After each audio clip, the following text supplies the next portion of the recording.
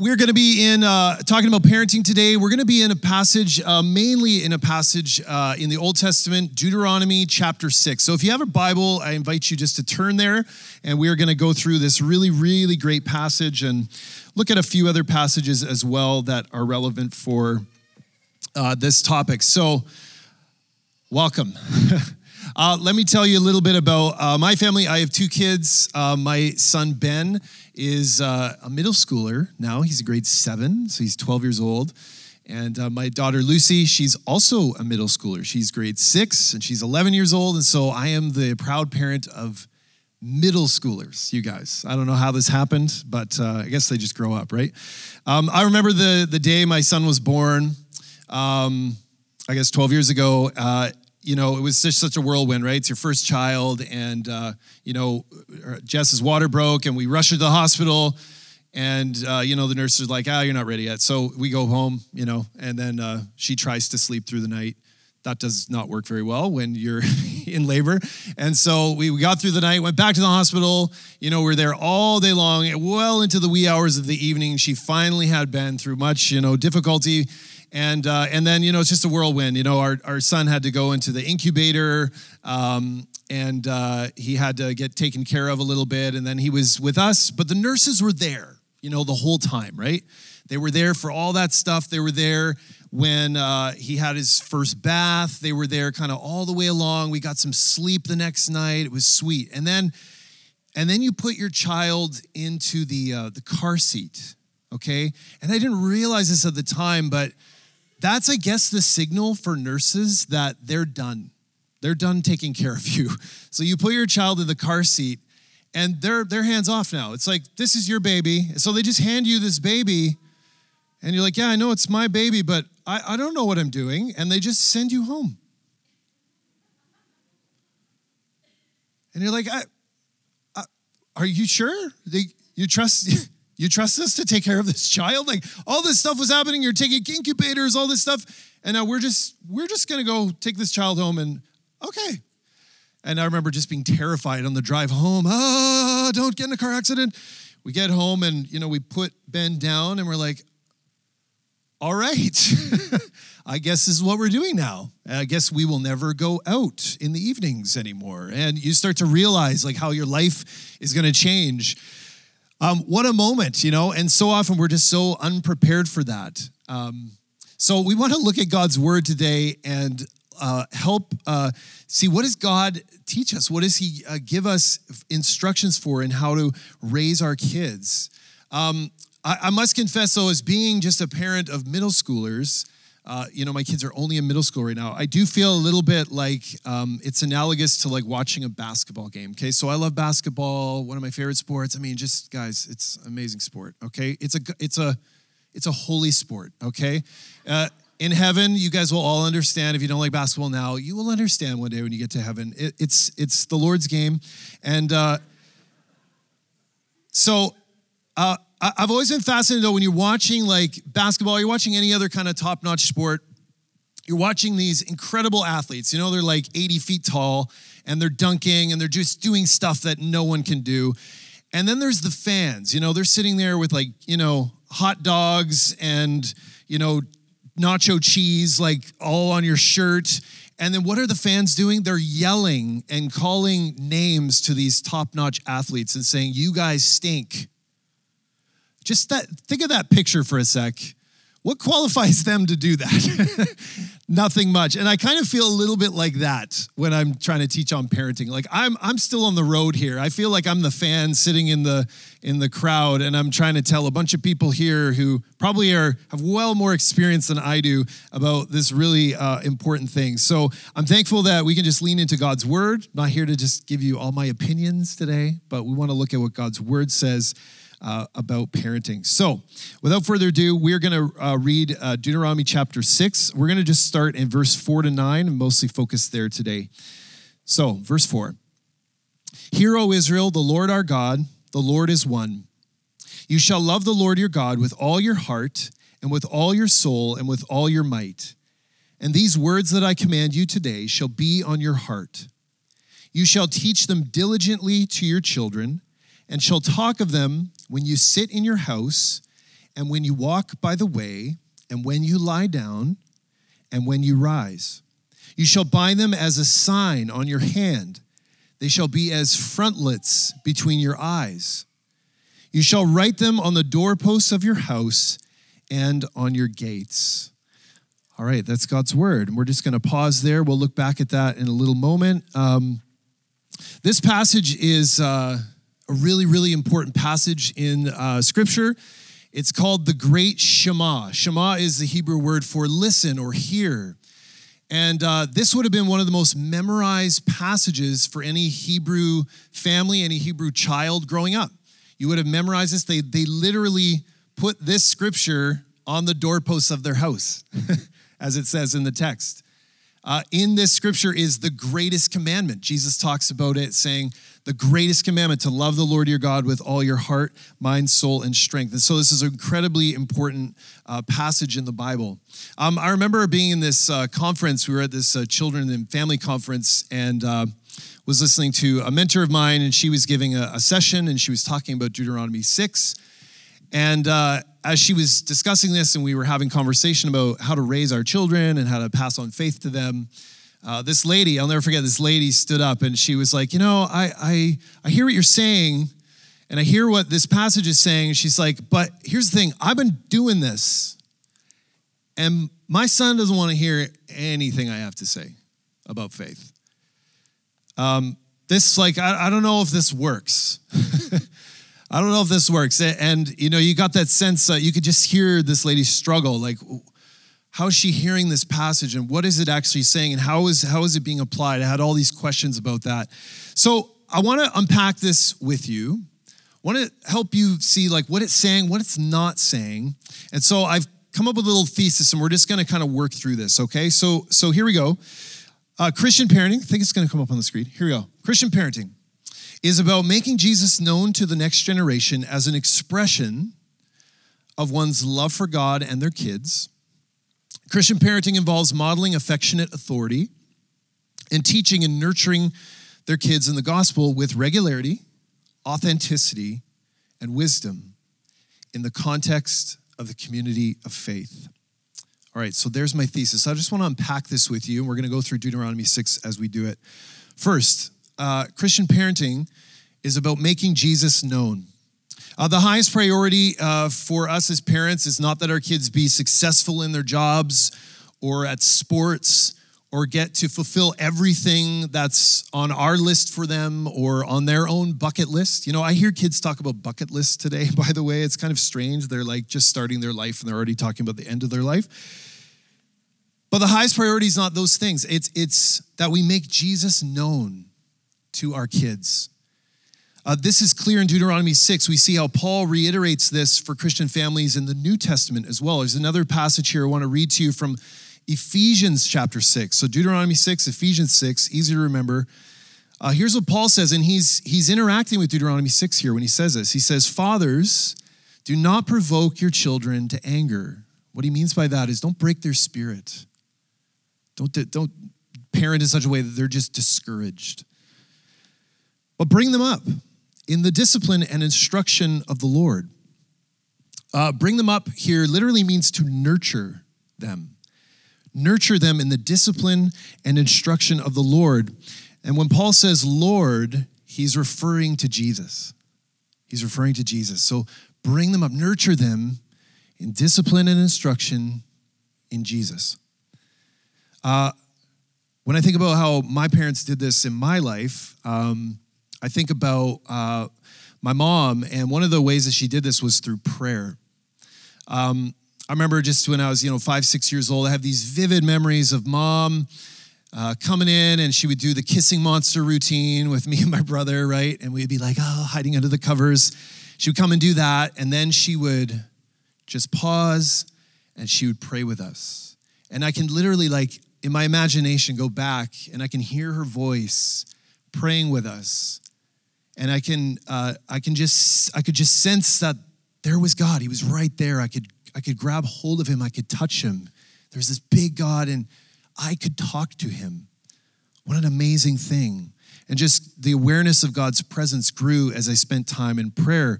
Now, from the outside looking in, if you were to have seen me as a 5 or 6 year old, you would not have thought that I was growing in my relationship with Jesus, okay?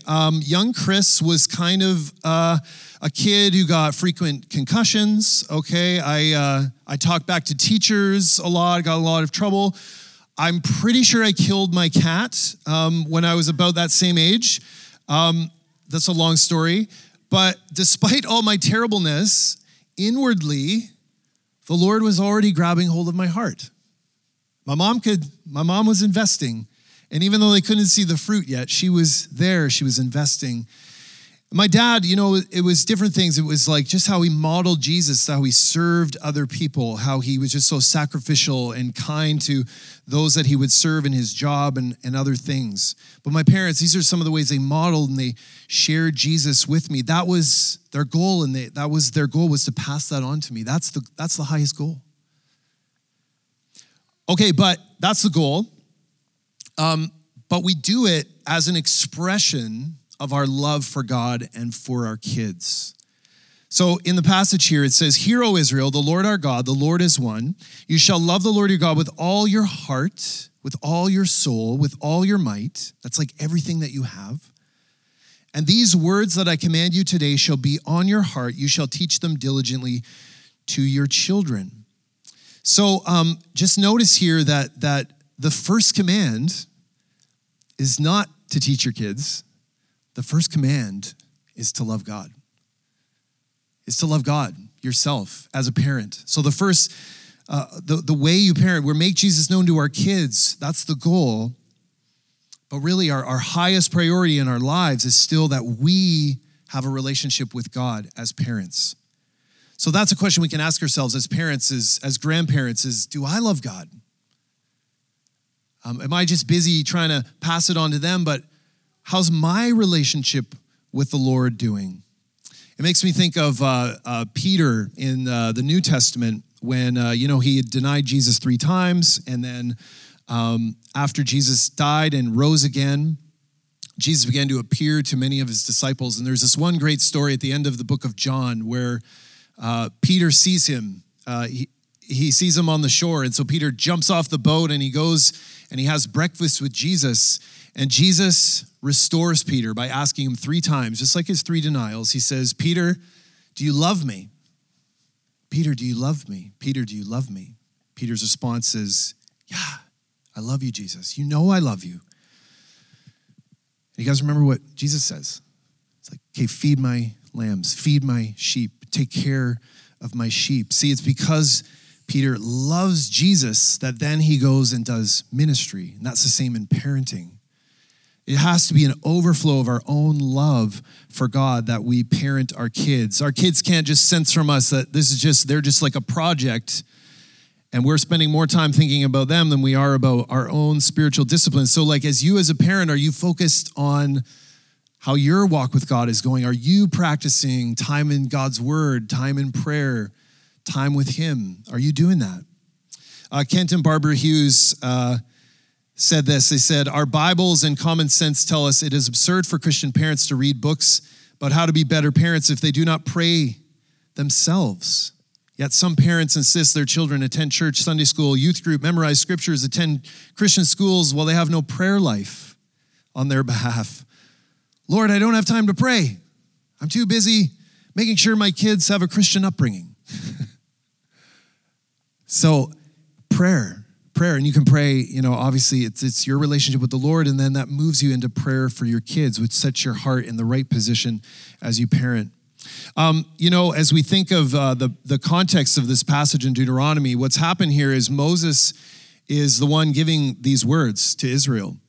And it's a new generation that's grown up. Their parents were pretty unfaithful. This new generation has grown up, and he's like, "Hey, I want you, as you go into the promised land, pass these words on to your kids." This is a huge moment in the first 5 books of the Bible. It's the end of the Torah. It's the end of this grand story that Israel has been going through, and they're about to turn the page into another chapter of their history and go into the promised land.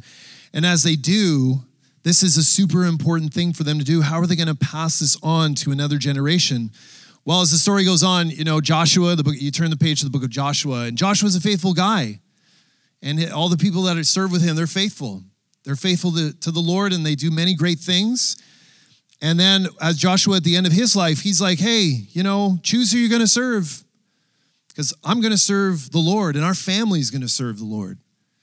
And there's already an indication there that, maybe some of them aren't planning on making their families a priority. And then as you turn the page into the book of Judges, that's exactly what you read, is this new generation grows up and they don't know the Lord. And the book of Judges turns into one of the darkest books in the Old Testament, because this new generation they just don't know. They don't know God. Because that generation, they were faithful to God themselves, but they didn't effectively pass on faith to their kids. So we want to ask that question: how can we do that effectively? How can we pass on faith to our kids effectively? Now, I just want to talk about two kinds of pitfalls, two kinds of parents probably in this room here. Some of us find ourselves a little bit more on this one side, where we're a little bit more the detached kind of parent. I mean, I'm talking about sort of sin patterns here. So our sin pattern might be, I'm a little more detached. I'm not intentional. I don't really have a plan. I'm a little distant from my kids. And that might be a little bit like Israel was. But there's another kind of danger, and it's that we be overzealous, that we're bearing down hard. We have high expectations on our kids. And we can even hear Deuteronomy 6 kind of encouraging us to do this. Be diligent, pound the word down on your kids. I want to helpfully explain that we don't want to go that way either. We want to avoid these two extremes. So how do we do it? Let's look at the first one. We model affectionate authority. We model affectionate authority. If you look a few verses earlier in verses 1-3, this is how Deuteronomy 6 begins. It says, "Now this is the commandment, the statutes, and the rules that the Lord your God commanded me to teach you." Moses is speaking here. "That you may do them in the land in which you are going over to possess it, that you fear the Lord your God, you and your son and your son's son, by keeping all his statutes, his commandments, which I command you all the days of your life, that your days may be long. Hear therefore, O Israel, and be careful to do them, that it may go well with you, that you may multiply greatly, as the Lord, the God of your fathers, has promised you, in the land flowing with milk and honey," which, by the way, means lots of cows and bees. There's a lot in this passage, but one of the things we see here is authority. Multiple generations are called to fear the Lord, to embrace God's rules, his statutes. This way, they will fear the Lord by submitting to his authority. And it also means they're going to give that authority on as grandparents, as parents. They're going to express authority toward their children. But what is the authority for? Well, we see here, it's for their blessing. It's for their flourishing. God wants his children to have a long life in the land. So God's authority it's an affectionate authority. And we want to demonstrate that authority as well as we mimic him. So God passes it to spiritual leadership to grandparents and parents, and on to children. Sociologist Christian Smith, he recently did this massive research project of what are the most effective strategies that he calls them religious parents. So he's looking at a wide kind of array of different faith backgrounds. He says, what are the most effective ways that people pass on their faith to their kids? He compiled his findings in a new book called Handing Down the Faith, How Parents Pass Their Religion On to the Next Generation. Here's what he says. He says, though the influence of parenting style is known to vary somewhat by race and ethnicity, it is broadly true that the religious parents who most successfully raise religious children tend to exhibit an authoritative parenting style. And he contrasts that with authoritarian, like really bearing down hard, and ones who just kind of let their kids do whatever.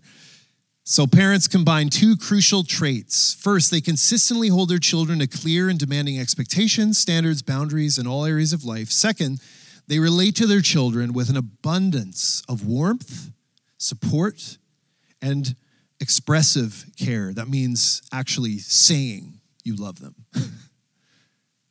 expressing your care. It's not hard to see why this parenting style works best for raising religious children. The combination of clear expectations and effective warmth is powerful in children's developmental formation. Phil and Diane Comer, in their book, Raising Passionate Jesus Followers, they echo this sentiment. They say, our kids need to know, right down to the marrow of their bones, that we love them, that we think the world of them, that we're so glad they're ours. Whether they are 3 or 13 or 33, with all the hope and freedom Jesus brings into our lives, our homes should be bursting with joy. Love that. The other day, I picked up my son at youth group, and he said to me, Dad, I prayed in youth group today. So it's like the first time. Like, oh, you prayed? That's so great. What did you pray about? He says, well, I asked that everybody could stop singing Encanto's new song, Everyone, We Don't Talk About Bruno. That's so like, oh, okay. So that was your prayer request to your small group leader? Yes, okay, yeah, I'm sure he was laughing at that, okay. And I think a few years earlier when I heard that story, I would have been all in corrective mode, just correcting him. No, but that's not the kind of thing we pray for, son. No, we got to pray for this kind of thing. I've learned to just celebrate those moments, to celebrate that my son is praying, and to have affection in those moments and to celebrate these family times together. We want to have authority in our kids' lives, but we want to have affectionate and good authority. Now, where does that come from? Second thing, we teach God's word. We teach them the gospel through God's word, and we do this regularly, authentically, and with wisdom. So let's look at all three of those. Regularly, Deuteronomy 6 again says, you shall talk of them when you sit in your house, when you walk by the way, when you lie down, when you rise. So the word teach here means to impress or to repeat. So it's a regularity thing. The sense here in the word becomes a regular part of your home. It's not some weird thing you do sporadically, but it's a normal part of your life. And this can be accomplished in lots of ways, lots of different ways, but Moses gives us some wisdom here around, different times of the day, key times in the day that are particularly effective. Here's what Christian Smith says again in his study. He says, right up there with the importance of parents' personal religious faith and the consistency of their religious practice is this variable: how much religion is talked about at home during the week. Children who later in life practice some form of their parents' religion report that religion was a frequent topic of discussion at home during their youth. And those who say religion was seldom or never discussed are much less likely to be very religious later on. Again, don't get hung up on the word religion there, by the way. We would exchange that with relationship with Jesus, right? Not a religion. But this can take many forms, right? Prayers, Bible reading time, faith discussions. But I have found, things like when he says, when you lie down, when you rise, we've found in our family when they lie down, like at bedtime, that is one of the key times that our kids are really receptive to spiritual training and spiritual nurture, to pray, to look at God's word, watch a little Bible app video, whatever. We do different things to keep it interesting for them. And that seems to be an effective thing. Pastor Matt, last week, he kind of did the same topic in Chilliwack, and he talked about how their family, they find it really great. When you walk by the way, it's when they drive the car, right? When they're driving the car and they have faith conversations with their kids, and that seems to just be a good time when there's receptivity. So you're looking for those special times that are impacting, but you're regularly talking about it. Secondly, authentically, we teach regularly, and that should become an ordinary thing, and then, but it shouldn't be a rote and robotic thing, a ritualistic kind of thing. It should be authentic. We share real emotions. We listen well to the hearts of our kids. What are they really going through? What are their big actual questions? When I was a young dad and I had my little kids, and I knew that this was what God wanted me to do. I got pretty overzealous, and I was like, we're going to do family devotions, right? And then it would just be a disaster, right? Just an absolute disaster. And we all get angry at each other. You're not listening. Okay, go to your room. And then you're like, oh, well, that was a fail. And then I'd be like, oh, we won't do that for a while. And then, okay, a couple weeks go by. You know what? No, we're going to do it again. We're going to do this family devotions thing. get them all together, just a disaster again, right? This isn't a regular pattern for us. And just not going anywhere. And so I've struggled to do this myself. And I realized it wasn't authentic. It wasn't authentic. Here's again, one more quote from Christian Smith. I'm just giving this to you because it's a big research project he did. I think it's super helpful. He says, the second trait of parents who successfully pass on religious faith and practice to their children is a normal part of family life during the week. They talk with their children about religious things, what they believe and practice, what it means and implies, why it matters to them. So it gets personal.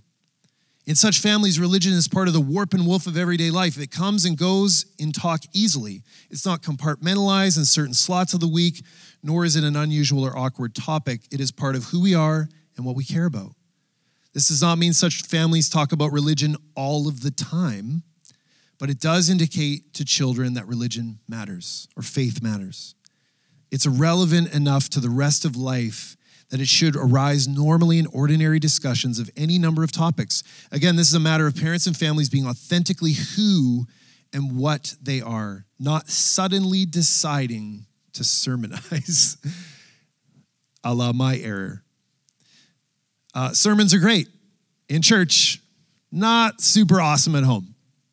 Don't super work great. Discipleship at home is a dialogue. It's part of, again, the warp and woof. I love that language. Share stories with your kids about faith in your family. Tell them stories about faith in, maybe your grandparents or how you came to faith. Share authentically with them. May it be an authentic thing. Thirdly, with wisdom. Back in Deuteronomy 6, again, it says, you shall teach them diligently to your children. Now, the word diligently in the Greek Old Testament is translated as carefully. And I think that translation gets a better sense of what Moses is getting at here. Because as we read on further in the Bible, if you get to the book of Proverbs, you're going to discover Proverbs is this book of wisdom, and it has a lot in there about parenting. Carefully, with wisdom. That's the intention here. It's not a cold kind of diligence like this military vibe, where we're drilling it into our kids. We're doing it carefully in the wisdom tradition. And wisdom is a skill. It's the art of living skillfully. As parents, we would love for someone to just tell us exactly what to do with our kid, right? Please just give me the answer. Sometimes we're looking for the silver bullet if we're struggling with our kids. But this is part of parenting, is that we have to lean on the Lord for wisdom. And then we have to try to guide our child, because I'm a different kind of parent than the next parent, and they're a different kind of child than another child, and you need wisdom. And wisdom understands there's different seasons and different times, and everybody's got a different personality, and it adapts to different situations and different changes that arise in your family life. Wisdom reminds us to trust God with what he has clearly told us when we face situations that are less clear. Wisdom understands that we need to teach our kids carefully, knowing some days they don't need to know that God is good, they need to know that he's near. Sometimes they don't need us to say anything. They just need us to listen. Sometimes they just need a hug. Sometimes they just need their mom and not their dad. Sometimes they need a friend, not their parents. But it takes trusting God, asking for his wisdom moment by moment as we guide and shepherd our children. I love a description of Jesus' own upbringing in Luke 2:52. It says, Jesus increased in wisdom and stature and in favor with God and man. So he grew in wisdom. He grew physically, he grew socially, he grew spiritually. These are the areas of our child's life we can look at to help our children develop. We can use it even as an assessment of how are they doing in each of these areas, and how can I help be a shepherding hand to help guide them in those areas so they can grow. And how is your home a place that helps them develop in these areas? If we look back at Deuteronomy again, it says, you shall bind them as a sign on your hand. They shall be as frontlets between your eyes. You shall write them on the doorposts of your house and on your gates. My wife and I went to Europe a number of years ago, and we were on this really fast train going through France. And as we were heading from Lyon to Paris, and these two young Jewish boys came onto the train, and they were wearing these boxes on their heads, and they had their Jewish little hats, and they had this thing tied around their arm as well. And I realized, oh yeah, this is what a lot of Jewish families throughout the centuries did. They applied these verses here very literally. They put a little box with this scripture right in between their eyes, the front lip between their eyes. And like I said before, they had this little box on the doorposts of their house where they would put this little scripture in there. And it was to remind them of God's word. But really, these words are meant to be taken as literally as that.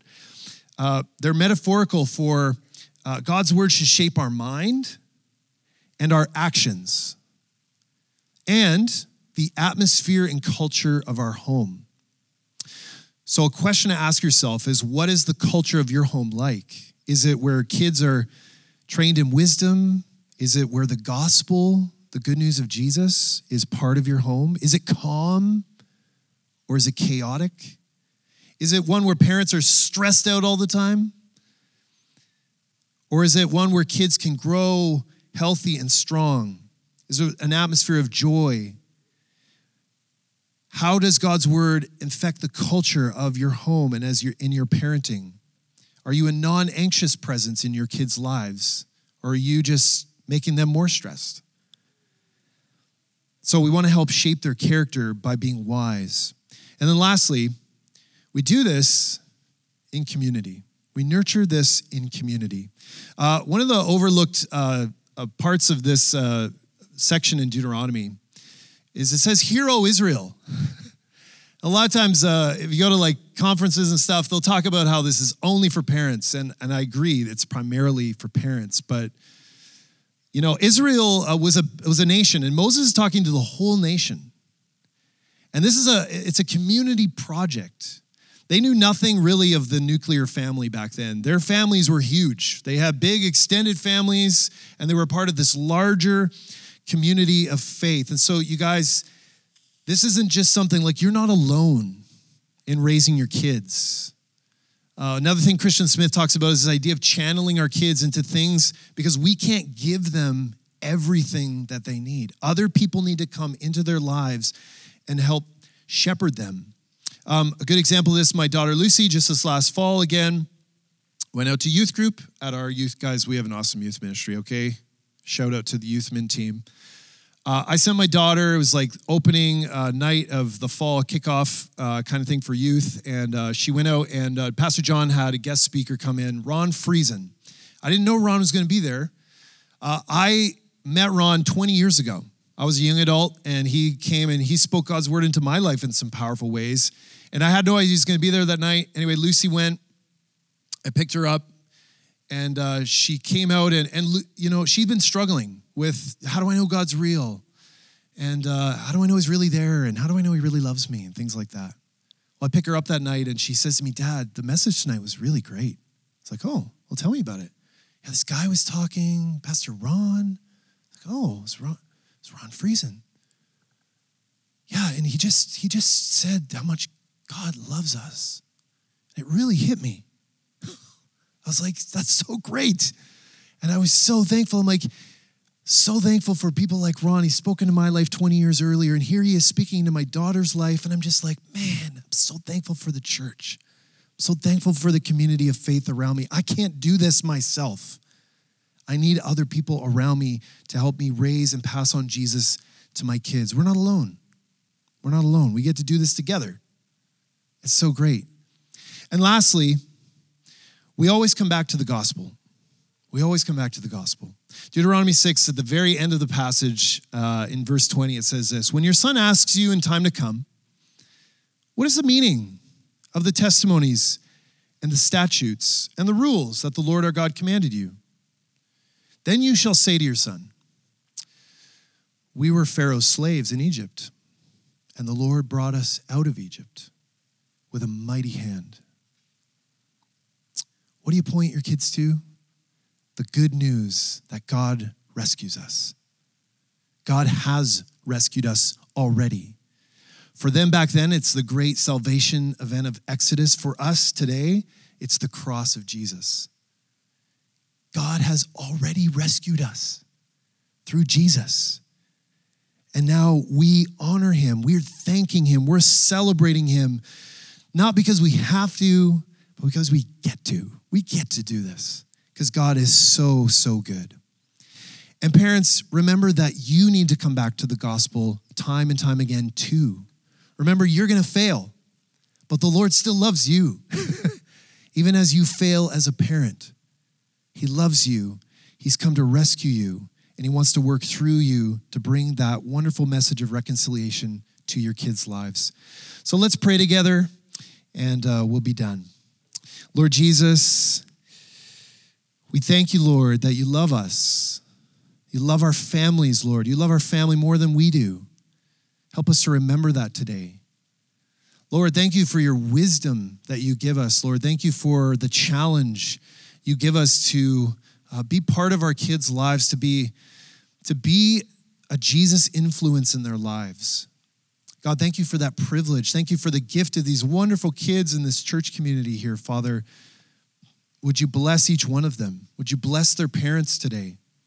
Father, would you help us to walk with grace and with wisdom as we lead our kids to a knowledge of you? I pray that the end result, Father, would be that we would see many lives come to know you through the shepherding process of raising children. We thank you, Jesus, for your grace. Pray that you would be blessed in all that we do this week and for the rest of our service. In Jesus' name, amen.